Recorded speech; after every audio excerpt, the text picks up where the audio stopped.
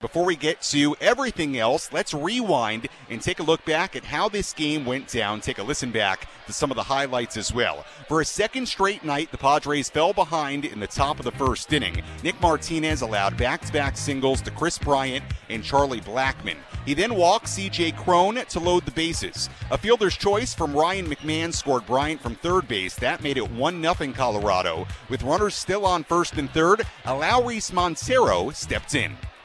Man at first, Blackmon at third, 2 down. 1-1 the count. Martinez set at the belt. And the 19th pitch of the inning on the way. It's hit on the ground up the middle. That'll go into center field and a base hit. Alauris Montero, an RBI single, as Charlie Blackmon comes in to score. And now 2-0 Rockies in inning number 1.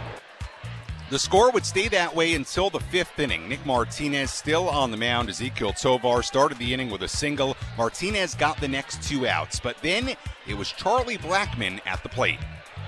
2-1 pitch. Blackmon hits it well to very deep right field. Zokar is back. He is at the wall, and it will go. Charlie Blackmon again continues to terrorize the Padres, a 2-run homer. And here in the top of the 5th inning, Colorado leads 4-0. The second of 2 hits and 2 runs scored that Charlie Blackmon would have here on this Friday night. The trio of Bryant, Blackmon, and Crone really hurting the Padres once again. We'll have more on them later. Meanwhile, with the Rockies leading 4-0, Kyle Freeland was in cruise control through 6 innings.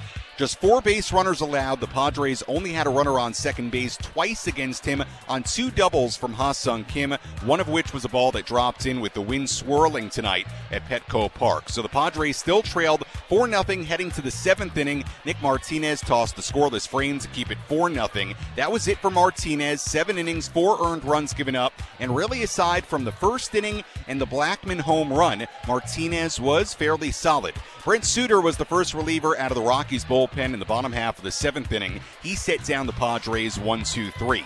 Tim Hill escaped the jam in a scoreless 8th inning. The Padres faced Brad Hand in the bottom half of the inning, still trailing 4-0. They would scratch across a run after Ha-Sung Kim singled and Trent Grisham walked to start the frame. They moved to second and third on a sac bunt from Jose Azokar. Xander Bogaerts drove in Kim with a sac fly to make it 4-1, but that's all the Padres would get.